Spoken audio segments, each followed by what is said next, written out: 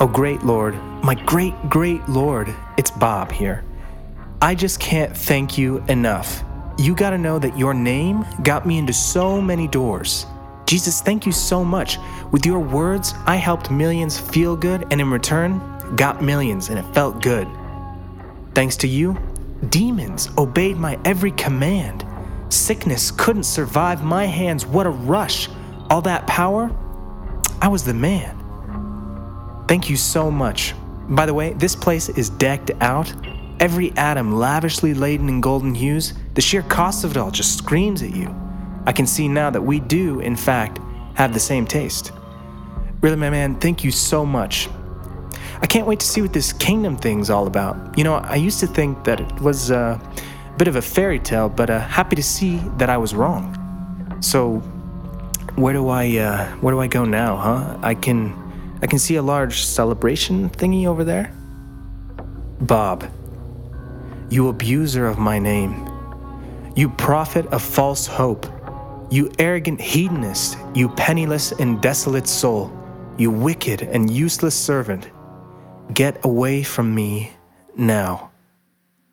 Dear God, I ask that today as we study your word, as we look at this passage in Matthew 7, that you would help us to see the truth, and that you would challenge us through the Spirit in the way that we think, in the way that our current mindset, our current worldview, our current way of interpreting Scripture is structured.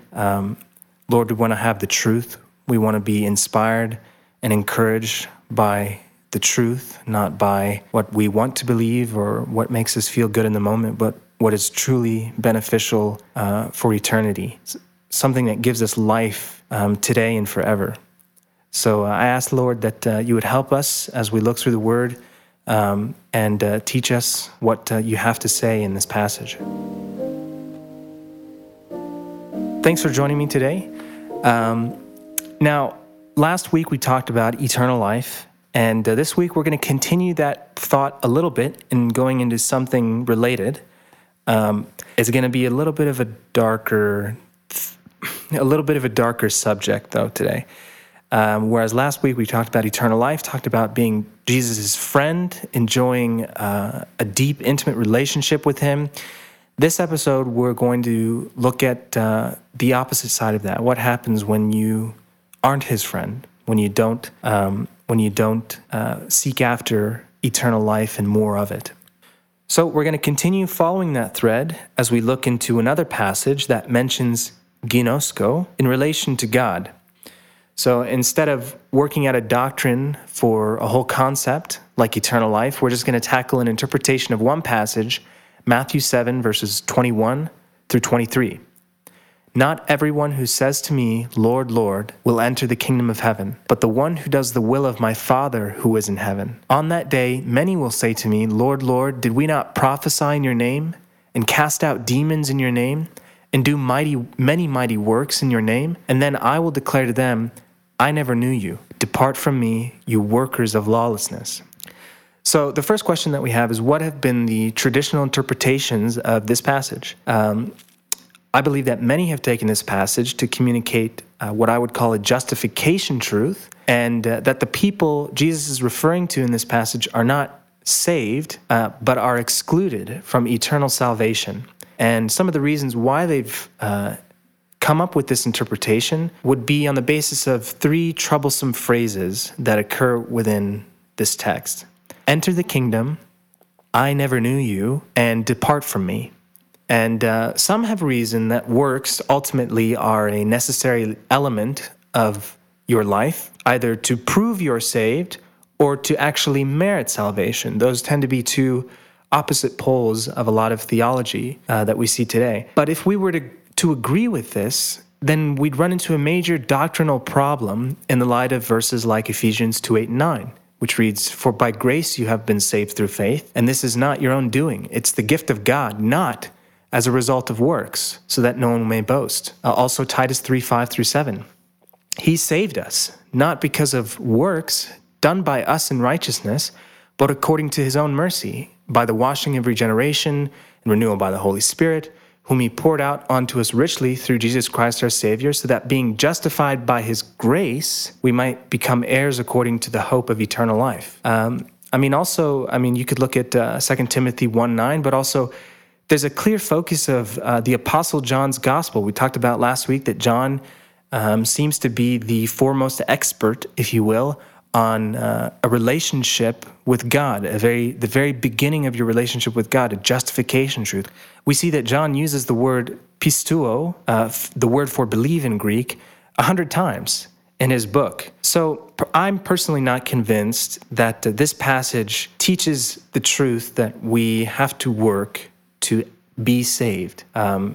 Some others have suggested that the will of the Father is not necessarily righteous deeds, but simply believing in Jesus for salvation. And they like to use the verse John 6:40 to talk about that. For this is the will of my Father, that everyone who looks on the Son and believes in him should have eternal life, and I will raise him up on the last day. But as we worked out last episode, eternal life is a description of our knowledge or intimacy, ginosko, with God, and not necessarily an indicator of our justification. Sometimes it may do that, but that's not the point of the phrase eternal life. And whereas this verse in John definitely describes one desire that the Father has, that everyone who believes should enjoy an intimacy of relationship with the Father and the Son, it doesn't help us identify what God's desire is in our Matthew 7 passage. As we'll see in a bit, there are many instances of the phrase the will of God or the will of the Father that in many instances describe his desire for us to live righteously. So I'm not convinced by this interpretation either, that this passage is teaching, again, a justification truth, but instead of justification by deeds, it's justification by faith. So I'm going to suggest an alternate interpretation to this passage, which I believe to have the least amount of holes in all of the interpretations that I've come across, the least amount of holes in light of other scriptures, like the scriptures we brought up earlier. That the people in this passage are actually saved, regenerated saints. That Jesus is not threatening permanent exclusion from eternal salvation, but more of a temporary exclusion from some reward or joyful experience in the end times. And that being known by the Father or the Son is a statement of favor and pride and not one of relationship or salvation. So to start out our study, we're just going to go piece by piece in these 3 small verses. It's a pretty small passage to begin with, so we're just going to tear this passage into bite-sized sections and dig deep into each little piece. We're going to start with verse 21, the very beginning. Not everyone who says to me, Lord, Lord, will enter the kingdom of heaven, but the one who does the will of my Father who is in heaven. So I'm going to start a little bit out of order, and I'm going to go with the second piece of this verse. But the one who does the will of my Father who is in heaven. So first we got to look at perhaps the most important noun in this phrase, which is the word translated in English as will, the will of God the Father. That word for will in Greek is thelema. And so I'd like to first clarify that this word for will is one of 2 words that are usually translated as will in the Greek. There's a word thelema, this is the word that appears here, and another word boulamai, which appears in other places. Simply, thelema means desire. In general, whenever you see the word thelema in the Greek, it's a safe bet to translate that word as desire, whereas the word boulamai comes with more of a connotation of desire, but with a plan. Like it's not just simply a desire, but a desire with a plan behind it to accomplish that desire. In this verse, Jesus uses thelema, which tells us that he's referring to what the Father simply wants, what God the Father desires. Luckily, in this instance, the phrase will of the Father, or sometimes will of God or will of him, appears around 50 times in both the New Testament and the Old Testament. And for those of you who want to dig deep like me into the nitty-gritty details, I'll include a list of all those instances I found of this will of God phrase or, similar versions of it in the show notes so that you can do your own research and follow our investigation together. In my findings, though, not a single one of these instances of God's will refer to believing in Jesus to be saved.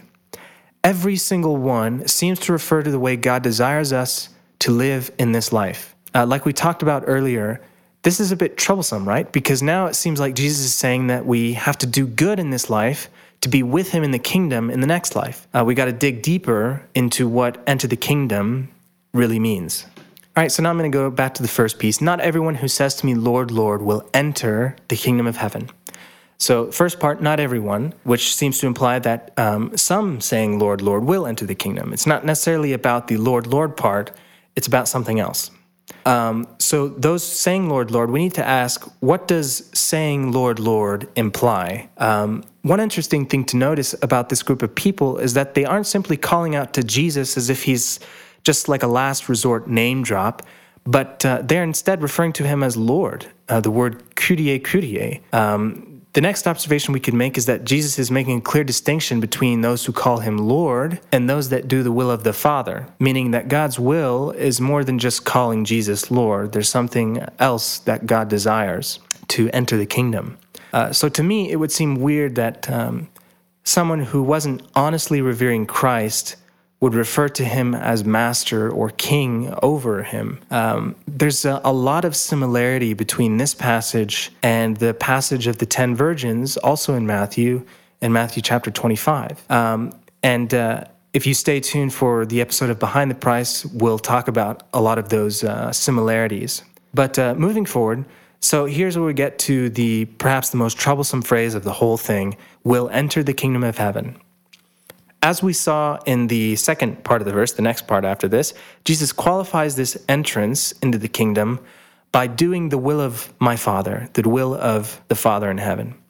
If enter the kingdom means simply being physically allowed into the coming kingdom, aka being saved, then Jesus is clearly teaching that to be saved, we got to do works.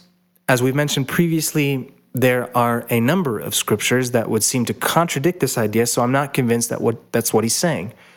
Therefore, I suggest the next logical step is to determine if enter the kingdom could realistically mean something else that wouldn't cause our entire soteriology, the study of salvation, to fall apart. So this phrase, enter the kingdom, appears in 3 other passages throughout Matthew. It appears elsewhere throughout the Bible, but we're going to stick with Matthew for now. So the 3 passages that we see where this occurs is we see this first in chapter 5, then in chapters 18 and 19. So if we look at chapter 5, around verse 17, we'll see, do not think that I have come to abolish the law, Jesus is talking, by the way, or the prophets. I have not come to abolish them, but to fulfill them. For truly I say to you, until heaven and earth pass away, not an iota, not a dot, will pass from the law until all is accomplished. Therefore, whoever relaxes one of the least of these commandments and teaches others to do the same will be called least in the kingdom of heaven. But whoever does them and teaches them will be called great in the kingdom of heaven. For I tell you, unless your righteousness exceeds that of the scribes and Pharisees, you will never enter the kingdom of heaven. Then we look at chapter 18, starting in verse 1. At that time, the disciples came to Jesus, saying, who is the greatest in the kingdom of heaven? And calling to him a child, he put him in the midst of them and said, truly I say to you, unless you turn and become like children, you will never enter the kingdom of heaven. Whoever humbles himself like this child is the greatest in the kingdom of heaven. And finally, immediately after Jesus' interaction with the rich young ruler, which we talked about last episode in relation to eternal life, he brings up this concept of entering the kingdom in chapter 19. Verse 23, and Jesus said to his disciples, truly I say to you, only with difficulty will a rich person enter the kingdom of heaven. Again, I tell you, it is easier for a camel to go through the eye of a needle than for a rich person to enter the kingdom of heaven. When the disciples heard this, they were greatly astonished, saying, who then could be saved? But Jesus looked at them and said, with man this is impossible, but with God all things are possible. Then Peter said in reply, see, we have left everything and followed you. What then will we have? Jesus said to them, truly I say to you, in the new world, when the Son of Man will sit on his glorious throne, You who have followed me will also sit on 12 thrones, judging the 12 tribes of Israel. And everyone who has left houses or brothers or sisters or father or mother or children or lands for my name's sake will receive 100-fold and will inherit eternal life. But many who are first will be last and last first. So clearly, this concept of eternal life and entrance into the kingdom are related, as we see in this passage particularly. But remember, eternal life is not the same as going to heaven. It's simply an indicator of how tight you and God are. And remember how Jesus says you can get eternal life in this conversation with the ruler through righteousness. In fact, at every single one of the passages we just read, entrance into the kingdom is qualified by doing some form of righteousness. We see in chapter 5 that your righteousness has to exceed that of the scribes and Pharisees to enter the kingdom of heaven. In chapter 18, you see that you have to humble yourself like a child to be the greatest in the kingdom of heaven, but also to enter the kingdom of heaven. And then in the passage we just read, entering the kingdom of heaven is qualified by leaving houses, brothers, sisters, giving up everything, basically. So knowing that we are not saved by works, but faith alone, we have to understand now that this entrance into the kingdom is something other than being justified. Otherwise, we got a major problem with not just one passage like Matthew 7, but all of these passages we just read. Every single one of them qualifies entering the kingdom with being righteous. Moving on to the second verse, verse 22, on that day many will say to me, Lord, Lord, did we not prophesy in your name, and cast out demons in your name, and do many mighty works in your name? So starting with the first one, on that day, many will say to me, Lord, Lord. The first question I have is, what day is that day? Which day are these people calling out to Jesus, Lord, Lord? And looking through the immediate context doesn't yield anything too promising, but it's clear that this day was not at the time Jesus was talking, but instead some future date and time when all this would transpire. And so for now, let's just say that this day is the day when this group of people will seek entrance into the kingdom, whenever that is. The second piece, did we not prophesy in your name? If we look at the beginning of 1 John 4, we read John talking to those he sent the letter to, Beloved, do not believe every spirit, but test the spirits to see whether they are from God, for many false prophets have gone out into the world. By this you know the Spirit of God. Every spirit that confesses Jesus Christ has come in the flesh is from God, and every spirit that does not confess Jesus is not from God. This is the spirit of the Antichrist, which you heard was coming, and now is in the world already. So we see here that prophesying in Jesus' name doesn't seem to be conducive to being a false prophet. This group of people not only called out to Jesus as Lord, which is already weird for a group of people who aren't regenerated, but they prophesied on earth in his name. And we move on, casting out demons. I'm immediately reminded of Acts 19.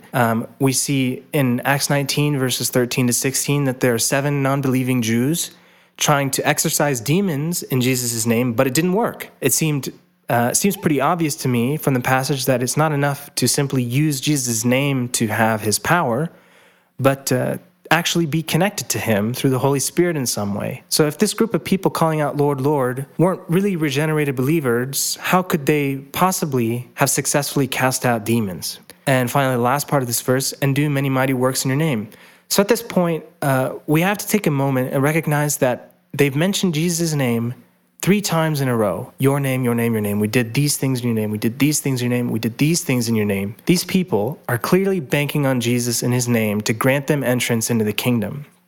So the fact that they aren't allowed entrance into the kingdom means there's something more that Christ is looking for. And the last part of this particular verse, and then I will declare to them, I never knew you. Depart from me, you workers of lawlessness. Now, some may say, as we look in the last section, they did these things, that this group of people were deceived and did not actually do any of the things that they claim to have done. But the problem with that is that there's no denial of their claims anywhere in this passage. Interestingly enough, nowhere in Jesus' response do we see a no, you didn't kind of claim. It would have been so simple and clear if Jesus had simply said something like, no, you lie. You didn't do these things. That's why you're not getting in. Another interesting thought would be that if these dudes really didn't do any of the things they claimed, but were lying, That would take a striking amount of hubris. I mean, none of this is particularly strong biblical evidence, but it's just something to think about. If they are in fact liars, then they would have to stand in front of Jesus just after he finished raising the earth at the Battle of Armageddon as the New Jerusalem comes down out of heaven. He's about to establish his reign as King of Kings, Lord of Lords, over the entire world. And they'd have to stand in front of him, such a mighty display of unimaginable power, and have the gall to lie to his face. The depart from me phrase, I'm going to skip over this for a moment, and I'm going to cover it later in the next episode of Behind the Price. So stay tuned for that when that comes out. But moving on to you workers of lawlessness. Now this is, to me, this is the crux of the entire passage. This is the qualifying factor to entering the kingdom. Earlier we determined that there's something missing that this group had, or didn't have, that kept them from entering the kingdom, whatever that means. And it seems to be, according to this part of the verse, that they lived lawlessly. And that word for lawlessness in the Greek is anomia, without law. And if we look at 1 John 3:4, we see that John pretty much equates sin with lawlessness. Perhaps it's another way to just say sin. So they're workers of sin. Now, this particular phrase, workers of lawlessness, appears only in Matthew 7, this passage that we're looking at in the New Testament. But it appears 36 times in the Old Testament Septuagint, and interestingly enough, only in the Psalms. Now, I don't know what that means yet. I just thought I'd bring that up, and maybe we'll talk more about it in the episode of Behind the Price. And finally, as we look at this last piece we haven't touched yet, I never knew you. I never knew you. By living this lawless lifestyle, many people will have disqualified themselves from being known by Jesus. And as I mentioned at the beginning, I don't think that this statement is one of you are not saved, but instead one of you are not my friend. Like we looked last week, that the word for no doesn't necessarily indicate there is absolutely no relationship whatsoever. They're not saved possibly at all. It's more of a description of depth of intimacy. How close are we? I never knew you, to me, means you're not my friend. You didn't do anything in this life on earth to be my friend. And one last thought that I'll leave you with is that a lot of the language used in this passage is really similar to another passage that occurs in Matthew that we've perhaps mentioned once or twice in this episode already, and that's the parable of the 10 virgins. So hang around for the episode of Behind the Price, because I'll bring up more study on this particular phrase, I never knew you, and the one depart from me next week or so. So finally, here's where I'm going to tell you what I think it means. And here's what I think it means. When Christ returns to the earth the second time, which we'll talk about in the future as well, bringing with him the kingdom of heaven, there will be some among his church that will expect to enjoy an abundant and grand entrance into the new kingdom, but will be rejected that kind of entrance because they did not follow Christ, an example of selfless discipleship. So as we close out today, I would love it if you would enjoy today's original piece of music titled 50, which is inspired by this idea of making ourselves known to God.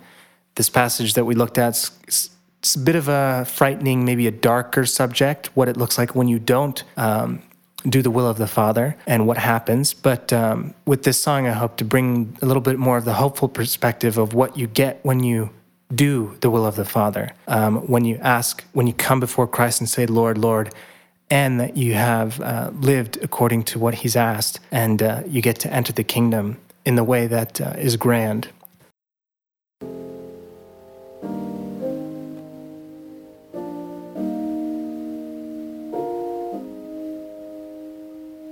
I hope when I'm 50, life still matters.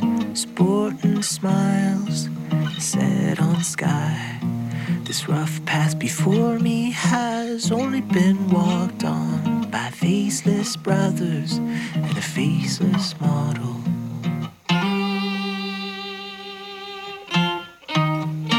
I'm seeking the highest significance, and it's all I have to dream of it.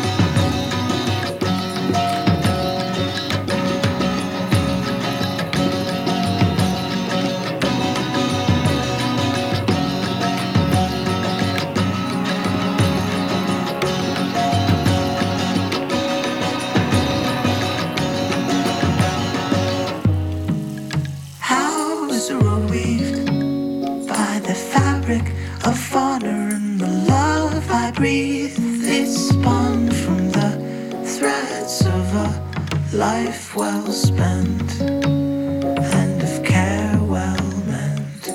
Lord, can I come in?